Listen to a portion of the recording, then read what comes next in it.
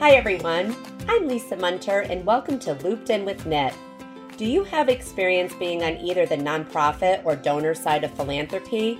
If the answer is yes, then listen in because I'll be talking with my guest about the importance of making connections, the best ways to get involved, and the do's and don'ts when it comes to building sustainable relationships. You might even hear some fun facts about each of our guests, and I promise, no knitting needles required.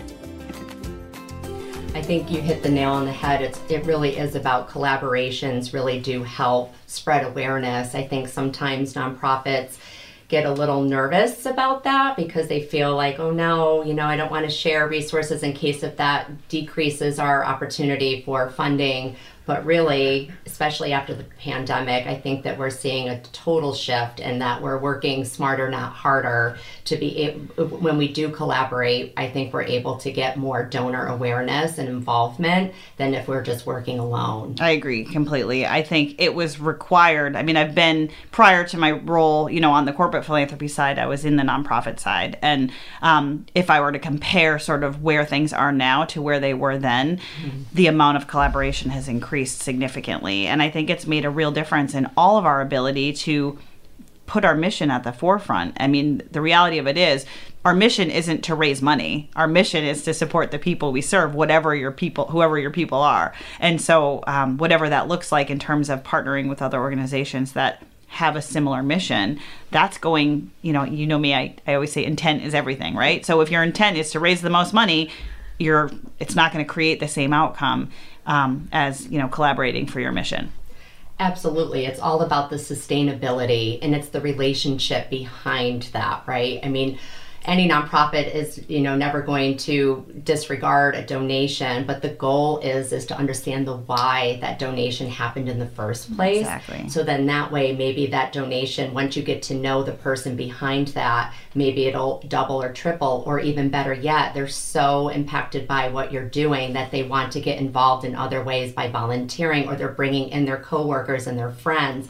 And that's how sustainability with a nonprofit will help move us forward. I agree. I think we've seen a really nice enhancement around the opportunity to build more, I call them multifaceted partnerships. So really digging into the donor, figuring out what makes them tick, why they're interested, what's their personal connection. I'm actually fascinated by how many folks I meet that support us, even on a corporate level, where they have a sibling that had disability, or I've met random strangers who we connected over the fact that, they had a sibling that lived in a facility and now they would love to get back, into supporting an organization who supports people with disabilities. So it's been really interesting to see that unfold and have it evolve and build those deeper connections. Yes. I think it's the way I was brought up and seeing, firsthand that not everybody is as lucky as I am. And materialistic things really at the end of the day don't mean everything. So I was really raised and brought up in a way of gratitude and just gratefulness for what I have. And knowing that there's so many people out in the world that just don't have that or don't have the resources. And a lot of it I do feel is, generational cycles. And so it's important to me to find ways to give back to help break those generational cycles of poverty and trauma. It's just really important because I don't think you need to have a lot of materialistic things or money to be rich in this world, but I do believe everybody deserves to have the safety of a roof over their head and warmth and food and water. I just think those are human rights. And I got to see firsthand that not everyone in this world has it. So I want to do what I can to help give back. And another one is, I think everybody in this world has been affected by suicide and people in addiction. And I feel like that's another thing is a big generational trauma, and try and help and prevent that as much as possible because it's something you want to break the chains for the future generations. I love that. I really appreciate you, going into more detail of what your why is and, the importance of, why you choose to give back and to what type of groups, are important to you. With your business being, you're new, and it's small and you can do online, you don't have a storefront. So how do you give back? Do you give cash? Do you give money? Do you do volunteer? Can you go and talk a little bit about that? Yeah, so we are doing one where we are giving back cash, where it's our box, it was called You Matter, and we did partner with other brands that give back to suicide awareness and addiction recovery. So 5% of the profits from that box all goes to save.org. And other ways, we are small, so we're not mighty with our financials just yet. So we do have products that sometimes they just don't get used or purchased, or they're not winners. So we donate those because there are causes that need them. Like we have some great, amazing soaps that I guess people don't want to give to people soaps, which I get, you think about it, you're like, yeah, maybe you don't want to tell your friend that they smell. So, or they need to get here, right?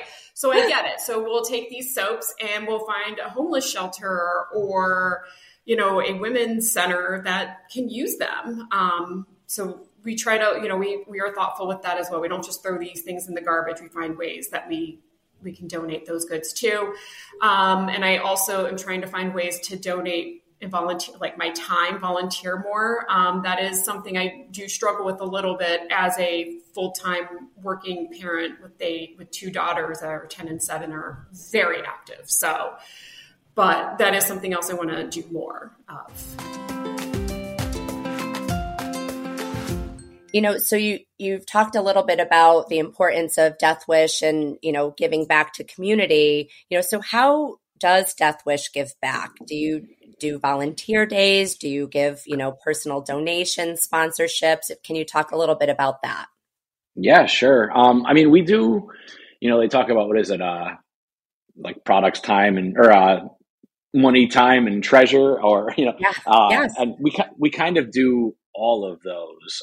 We work, we'll donate, straight up money to certain charities. And often, like when we do that, we'll also kind of double down and actually activate at that event, like be there, serve coffee, give products, help do raffle baskets, bring our own employees and have them help and volunteer time. So it kind of depends on who we're working with.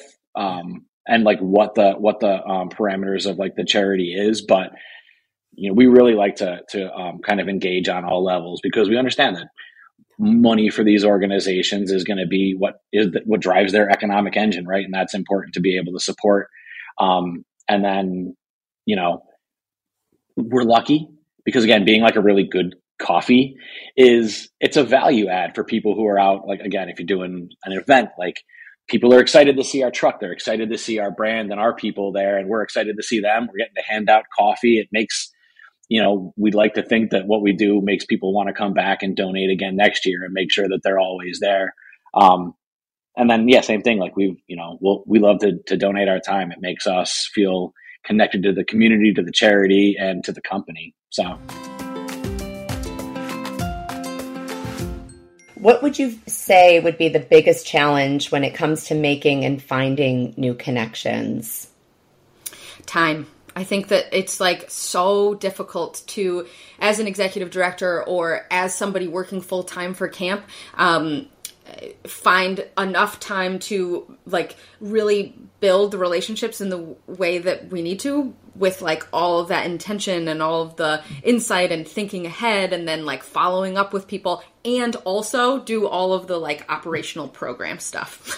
It's impossible. I think when people ask me, and I know it's a well-meaning question, but when folks ask like, well, you're a summer camp director, like, what do you do the rest of the year? It kind of blows my mind because it's like, we have 7 people on our year-round team right now. 2 of them are part-time, but we work tirelessly to make all of the marketing decisions, all of the fundraising decisions, all of the like relationship building decisions with our families, all of the staffing decisions, like it takes all year long. And it is, it takes so much time.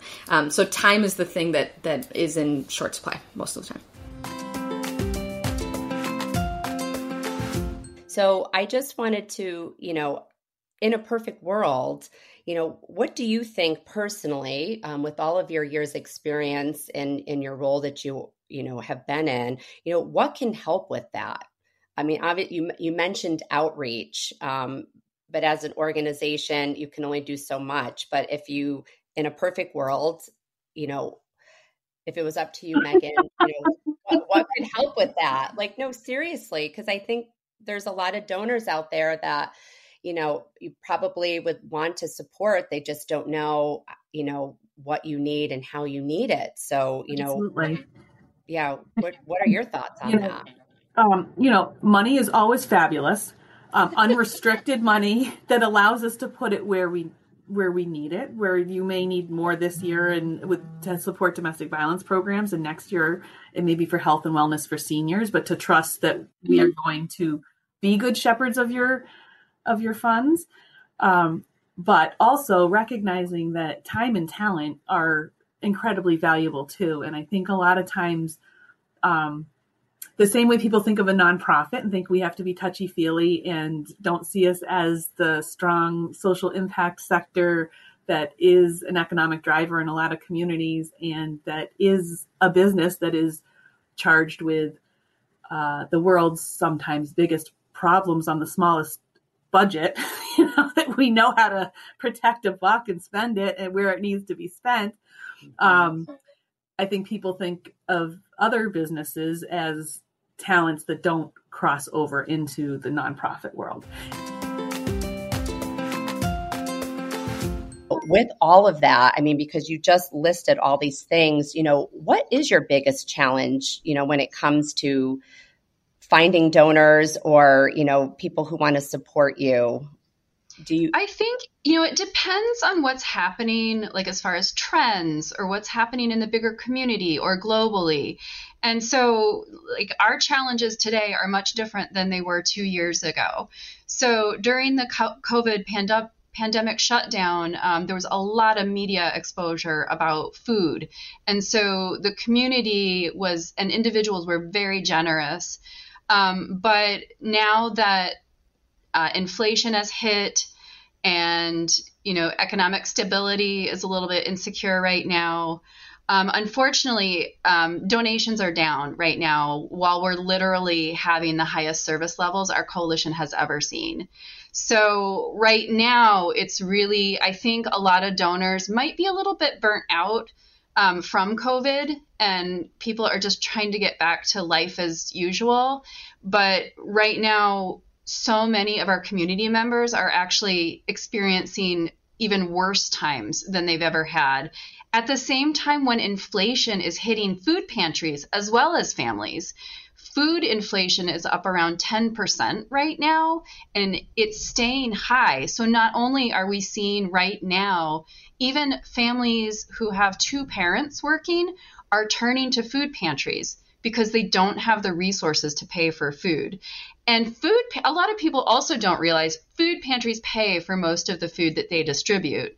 And so food costs for pantries are also more expensive. However, one of the things I like to share that most people don't know about the food pantry system is that the food pantries, when they spend their dollars, it goes farther than you going to a grocery store for a food drive. So for example, a food pantry, if you donate $10 to a food pantry and they use it to pay for food, they can get up to 62 pounds of food for $10. So a lot of times through wholesaling and other, getting food from the food bank and things like that, donating dollars can make the dollars go a lot farther for the amount of food that is needed. In the capital region alone, so just last year, our coalition provided enough food for more than 3.2 million meals. So that's a lot of food that pantries are needing to move. So I think really the biggest challenge, I guess, right now would be so that people understand pantries are struggling right now. to keep up with the increased community need right now.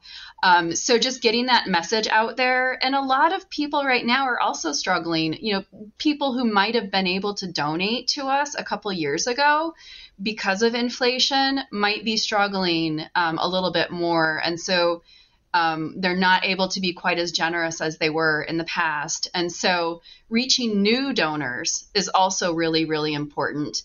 People who maybe didn't realize, I didn't realize this was a need in my own community. And here's an opportunity where I can make a local impact. I know my dollars are going to go right here to probably my own neighbors that I'm not even aware of that are having to turn to a food pantry right now.